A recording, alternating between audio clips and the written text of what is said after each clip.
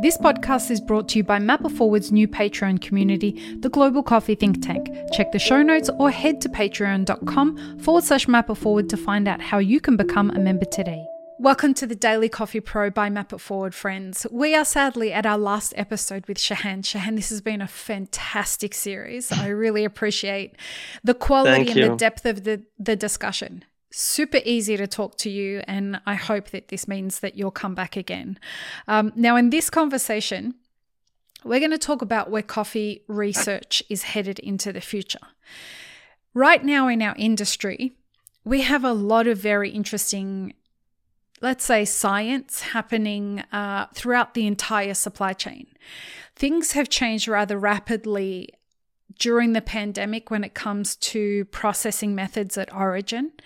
And on the other end of the spectrum, with regards to consumer habits and consumer behavior, science has really influenced the impact of the way that consumers brew at home versus in the cafe. So science is really influencing things across the value chain. When it comes to coffee research into the future, where do you see it going? Yes. The first thing I have to say is that we are absolutely at the beginning of coffee research, Awesome. And I remember when I gave talks 10, 15 years ago about coffee, I'm coming from the nanotechnology field, working on alloys and metals.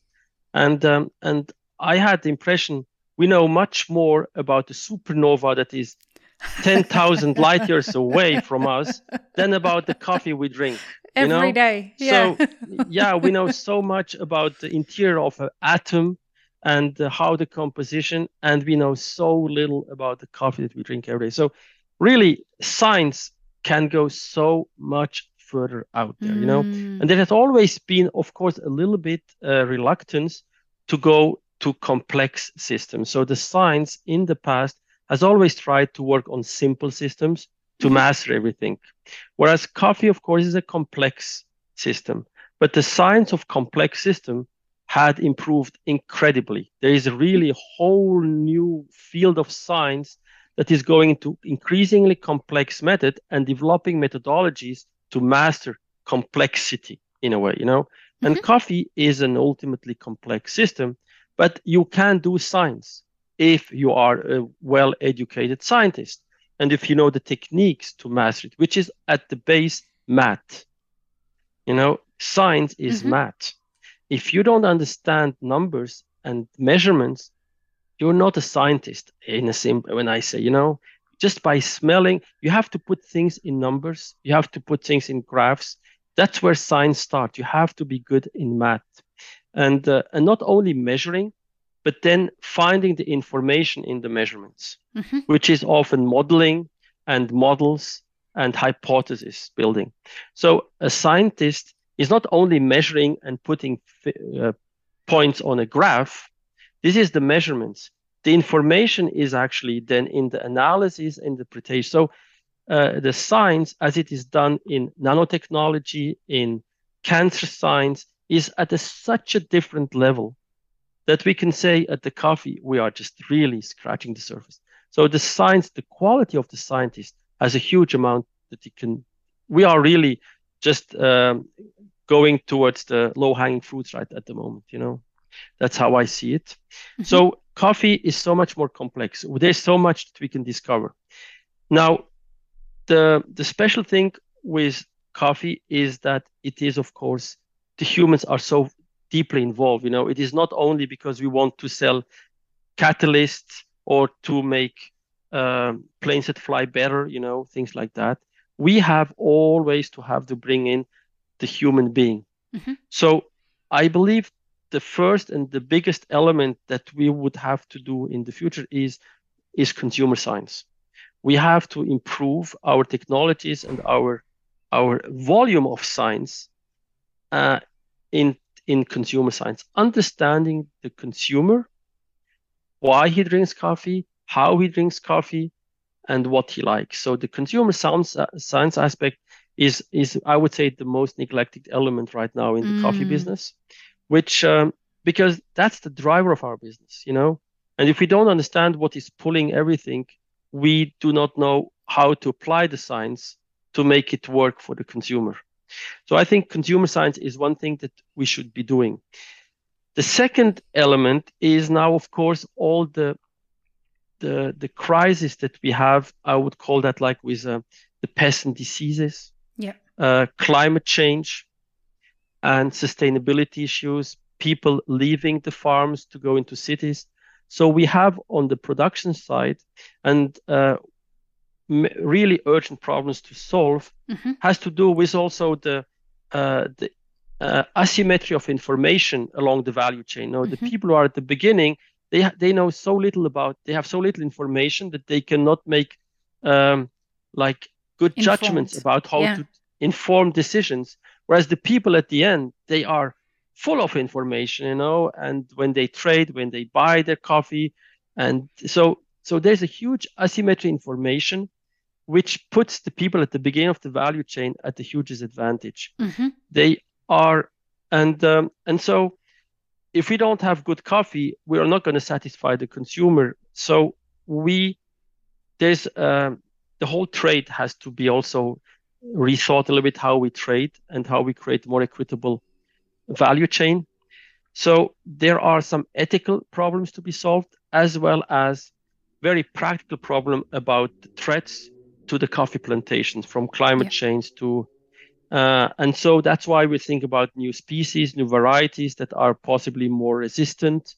Arabica is a very labile plant, so I think research will go a lot towards making the beginning of the value chain more robust, more solid, and more informed about the rest of the value chain. And that will require also not only agronomy and the cultivation technology, farm management. It will also has to do with educating the farmers or the people at the beginning of the value chain. Education will become a very important part. And now, in terms of research, as I said, we are at the beginning. There are so many tools that we can bring in, real hard science, I call it, And but we always have not to forget that the reference is, of course, a consumer experience, and that is actually what for me personally, that's what brought me initially into coffee. It is the complexity. As a scientist, I found that if you work on coffee, you can work on anything because it's so complex. If you master coffee, you master everything. Yeah. There's nothing, it's more complex. It has human element, it has agronomy, biology, biotechnology, fermentation, physics, material science, everything is in there. So, and that's what we're doing in the Coffee Excellence. We are trying to cover all aspects in a holistic approach with the objective to deliver an experience and to master the experience in the cup, and to modulate the experience in the cup in a controlled way. So I think that we are at the beginning, and every big scientific field will able to contribute. So we don't have to discover material science and grinding. It's all there. We just have to understand how we don't have to do biotechnology and discover. Biotechnology is a field totally mature. We just have to be educated enough to integrate the knowledge into our field.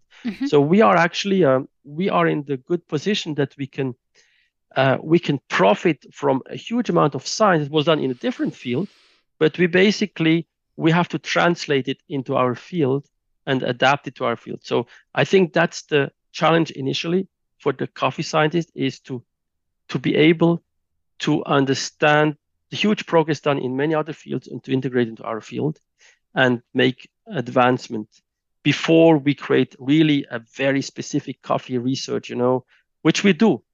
But both is important. So coffee research at the beginning, let's profit from what people know already, integrate and translate into our coffee field, and understand that there is a gravitational force, which is the consumer. So we're not doing l'art pour l'art. We're not doing science just because it's so nice. We have always to put it in relevance to the impact it has on the consumer experience. Yeah. And so these are the challenges we're facing, and we have to stay always in very close connection to the coffee community, to the coffee consumer. So it is not something that we do at the university, because otherwise we will then start to drift away. We need a gravitational force that puts us back where we have to go at. So we are working in a gravitational force of people who consume it, and that will orient our research. So we do not do basic research, we really do applied research. Right. I want to ask a specific question with regards to the future of science, and that is around testing. Because right now, if we go back to our water example that we spoke about in the first episode, there's such a misconception about what correct testing is and what can be tested and what can't be tested. You've been quoted before in blog articles and things like that about you've tested this and you've tested that and you've decided that certain things were real and definitive. Yeah. Okay, yeah. Yes. Go ahead. I think that before you do research, you have to define objective. Mm-hmm. In science, we call it a hypothesis testing. Mm-hmm. You develop a hypothesis, and based on that hypothesis, you design an experimental plan. Mm-hmm. And at the end, you have an answer to your hypothesis. So, for example, total hardness has an impact on the sensory profile. So then you do an experimental plan where you vary the total hardness, and at the end, you come to a result how that affects the sensory profile. Right. So you have to start with a simple hypothesis that people understand. This is a little bit also what we are challenged with. If we talk with people who are not scientists, we have to formulate our hypothesis in a way that people understand it. But every research starts with an objective, which is in fact a hypothesis that we claim, or a question that we ask. And then we have to develop an experimental plan that really addresses that question. So sometimes you see things, somebody asks a question, and they have an experimental plan that is not really addressing that question. Right. And at the end, they don't even try to answer the question they initially asked, So you really... That just sounds like bad science. Yeah, you have to be rigorous. If you ask a question, your experimental plan has to be such that it really gives an answer to the question. And then at the end, you cannot just walk away. You have to confront your hypothesis. Do you have an answer to your hypothesis? What is it? So basically, then some people will say, well, your hypothesis is not interesting or is not relevant. But then before we do start research, we have to spend time to ask the right questions. Right. And if we ask the right questions, which we have to do together with people, not alone, then as a scientist, we can go into our lab and then develop an experimental plan how to address it. That's something we can often do alone, But once we have a clear question, a clear hypothesis, we can then develop an experimental design, experimental plan, which we believe will help us to give an answer. In science, you have always this issue that we call these drifting objectives, So you start a project, and then people start to change their objectives, and you are working on experimental plan that gave an answer to the original question, and somehow you realize that the people who asked the original question are not interested anymore. They change their questions, Right. That's why you have to write down these questions. This and follow has it to through. Be basically nearly as a contract, Yep. So what we're doing right now, because a scientist takes time, and then sometimes you realize that the objective is not valid. Of course, then you can say, okay, let's stop the research. But that's why it's so important to ask the right questions. I want to use a specific example here that kind of ties together everything that we've spoken about in all of these 5 episodes. The objectivity and subjectivity, together with the future of where science is going, as well as what good coffee is and good coffee isn't. Mm-hmm. And kind of this uneven distribution of power through the supply chain that you mentioned earlier in this episode. So infused coffees is a really great, and in inverted commas, infused coffees is a really great kind of emerging, ambiguous kind of field in coffee, right? Yes. On one side of the spectrum, this is something that seems to be working very well for producers. Producers are getting paid really great money for very interesting new processing methods. Yes. But then we look at competition, and people are saying that this is really throwing a spanner into the works with regards to the ability of judges to be able to judge these coffees. Where does the future of science? First of all, let me ask you a question. Can science test, like just run a lab test and be able to say this is an infused coffee or it's not an infused coffee when it comes to, like, let's say a coffee that tastes like a lot like pineapple or mango? Can science turn around and say this was an infused coffee or not? Okay. So the answer that I should give is yes, we can do it. I should say that. And I'd like to say that because I want for people who really do infuse coffee but don't say it or not transparent, that they believe that if they do that, we can show that. But so my answer is yes, we can do it. So if you do it and you don't be transparent, we will be able to see it. So be careful. Now the reality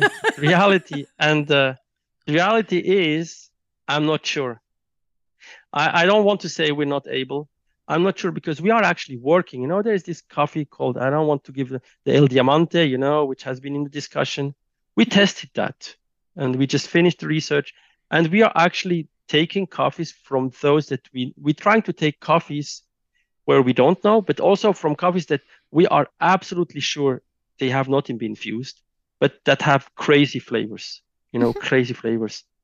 And we are trying to find out where is this crazy flavor coming from, and can we prove that it was not infused? So that's the approach we're taking. And so if you have like a coffee that has a very specific fruity flavor of a strawberry or of pineapple, or others, there are some typical notes that people have created, and I know these people, I spoke with these people, and they say it's not infused. But it's really crazy. So what we do is we do a very detailed chemical analysis by techniques that we call gas chromatography, or also GC sniffing, where we sniff, and we try to find the origin of this strawberry flavor. Which molecule are actually responsible in this product that makes us smell a strawberry flavor? Now, strawberry, we also know what strawberry is, and we know what the key flavor compounds of strawberry are. Now, if we see a pattern that is very different, so the key flavor compounds of strawberry are not there, but other compounds which have a fruity strawberry note, a berry type of note, which makes that coffee smell strawberry, but the key flavor compound of strawberry is not there, then we can say this cannot be a strawberry added. This is really a crazy process that generates flavor compounds which are not the signature of strawberry, but which are themselves giving this strawberry impression. So we look at the key flavor compounds of that specific fruits and at the relative concentrations. And if the profile is very different, then we can say it's not infused. Now, if we find exactly the profile, and if we find even some aroma compounds that are not found in coffee, and it is there, cinnamon or things like that, then we can say, yes, this is infused. But then we're coming into a field where our judgment is not enough. We have to express that with statistical probabilities. When you go into competition athleticism and you use drugs that are not allowed, It's not enough to show that they have that in the blood. You have to show the probability to have that in your blood is smaller than 0.01%. Otherwise, you're not gonna accuse somebody of cheating, because your judgment is then saying this person is cheating. But we do not know whether it's possible right now in our world of coffee to find a cinnamon compound, a cinnamon flavor typical, is not something we have seen. Is not something we have seen. But we don't want to judge right now, because perhaps fermentation can get that. But we have like very strong feeling. Generally, if somebody has a coffee that smells like strawberry or cinnamon, and we find compounds that have that flavor but are not the key flavor compound of cinnamon, of strawberry, or pineapple, then we are quite sure it's not infused. Right.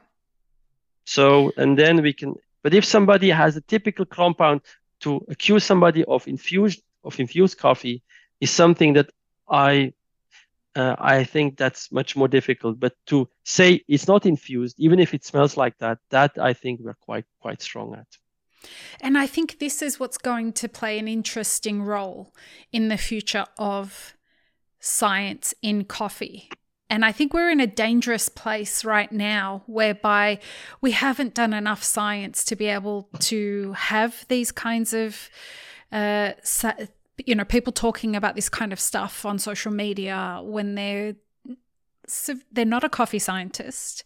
And coffee science isn't at the place where it can definitively say one thing or the other. People coming out and having opinions like this could destroy the economics of a whole region at an origin country, which can get very dangerous, right? Yes. Yeah, exactly. This discussion is, of course, important to have, because it's, of course, not fair to compete with infused coffees. Right. It's not fair. So you have to have rules, but then you expect from the competitors to be transparent and fair, and now we're at the phase where we started only recently to this research. Right. What we should be able is that competitors submit their coffees, perhaps we even test them, or they should know that if they did infuse, science will be able to prove it. But it should be proven by a scientific approach. And if we don't know, we would never accuse anybody of infused. But the transparency is the important thing. I don't have anything against people playing around, to add aromas. That's good, People like you do aromatized coffee, but it must be done in a transparent way. And if the farmer said it's not infused, then I think that we have to trust the farmer. But it's an issue that it's important to talk about it. Yep. And so discussion was started a year ago. I know quite well, because I'm also citing these articles. I really also want to avoid people coming with infused coffees to competitions. I would like to say on that I think that when we say it's unfair to compete with infused coffees, competition in barista competitions and Brewers Cup competitions is inherently unfair on a lot of levels. It's unfair because it's very expensive to compete, which means that it excludes a lot of people from the ability to compete. Yes. And so it is an elitist endeavor that favors a few people in the industry who can afford to participate in this race. So for a lot of reasons, I think the least of them being the infused coffees thing is unfair. But I take your point, because I at the end of the day, if a producer is saying that this is not an infused coffee, we should believe the producer.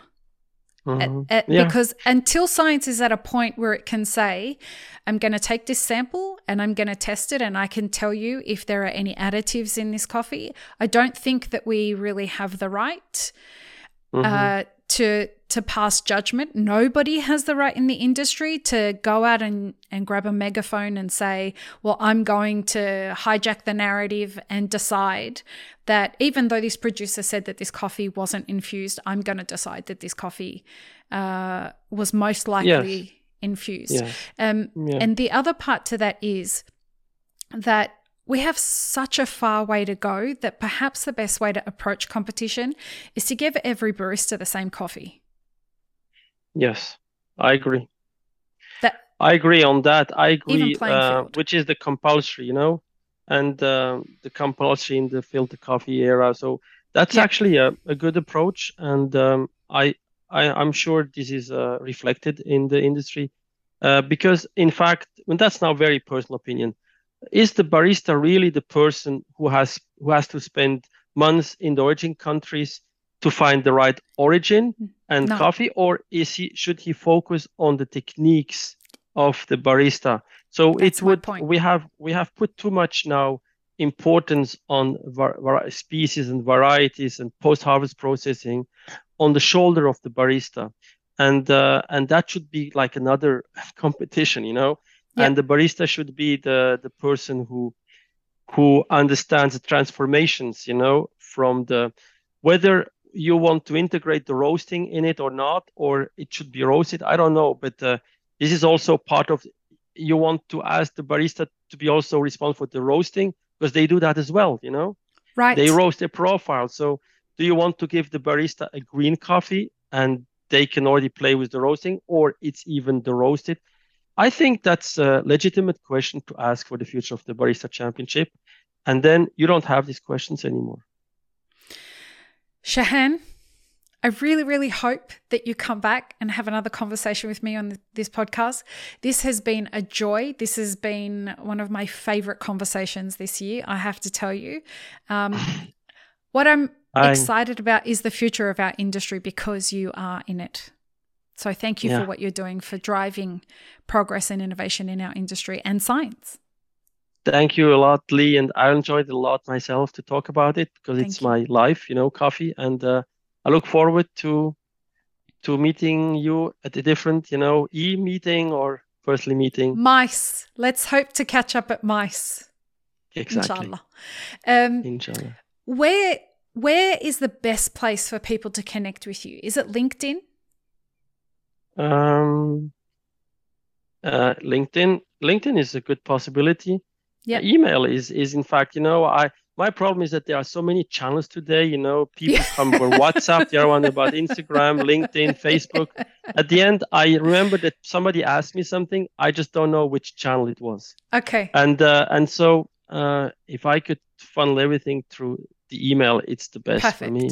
Yeah. Okay, great. So we'll put, I'm going to put your LinkedIn That's good. thing as well as your email address. Yeah. And people can get in contact with you there. Chahan, this was wonderful. Thank you. And I will see you at MICE. Thank you. See you there. Thank you. Bye. Bye. Peace, love, and peanut butter, everybody. Have an amazing rest of your day. Thanks for tuning in, folks. The best way that you can support this podcast is to join us on Patreon at patreon.com/mapitforward. There, you can become a part of our community, the Global Coffee Think Tank, for as little as $3 a month. That's a total of $36 a year. We have a lot of big ideas for this community, so I really hope that you'll join in. This podcast is produced by Map It Forward, and the song you're currently listening to is called Run, Run, Run off of my album Laundry After Midnight, which is produced by Evolutionary Theory. You can check the show notes for links. For more content from Map It Forward, consider joining our mailing list at mapitforward.org/mailing list.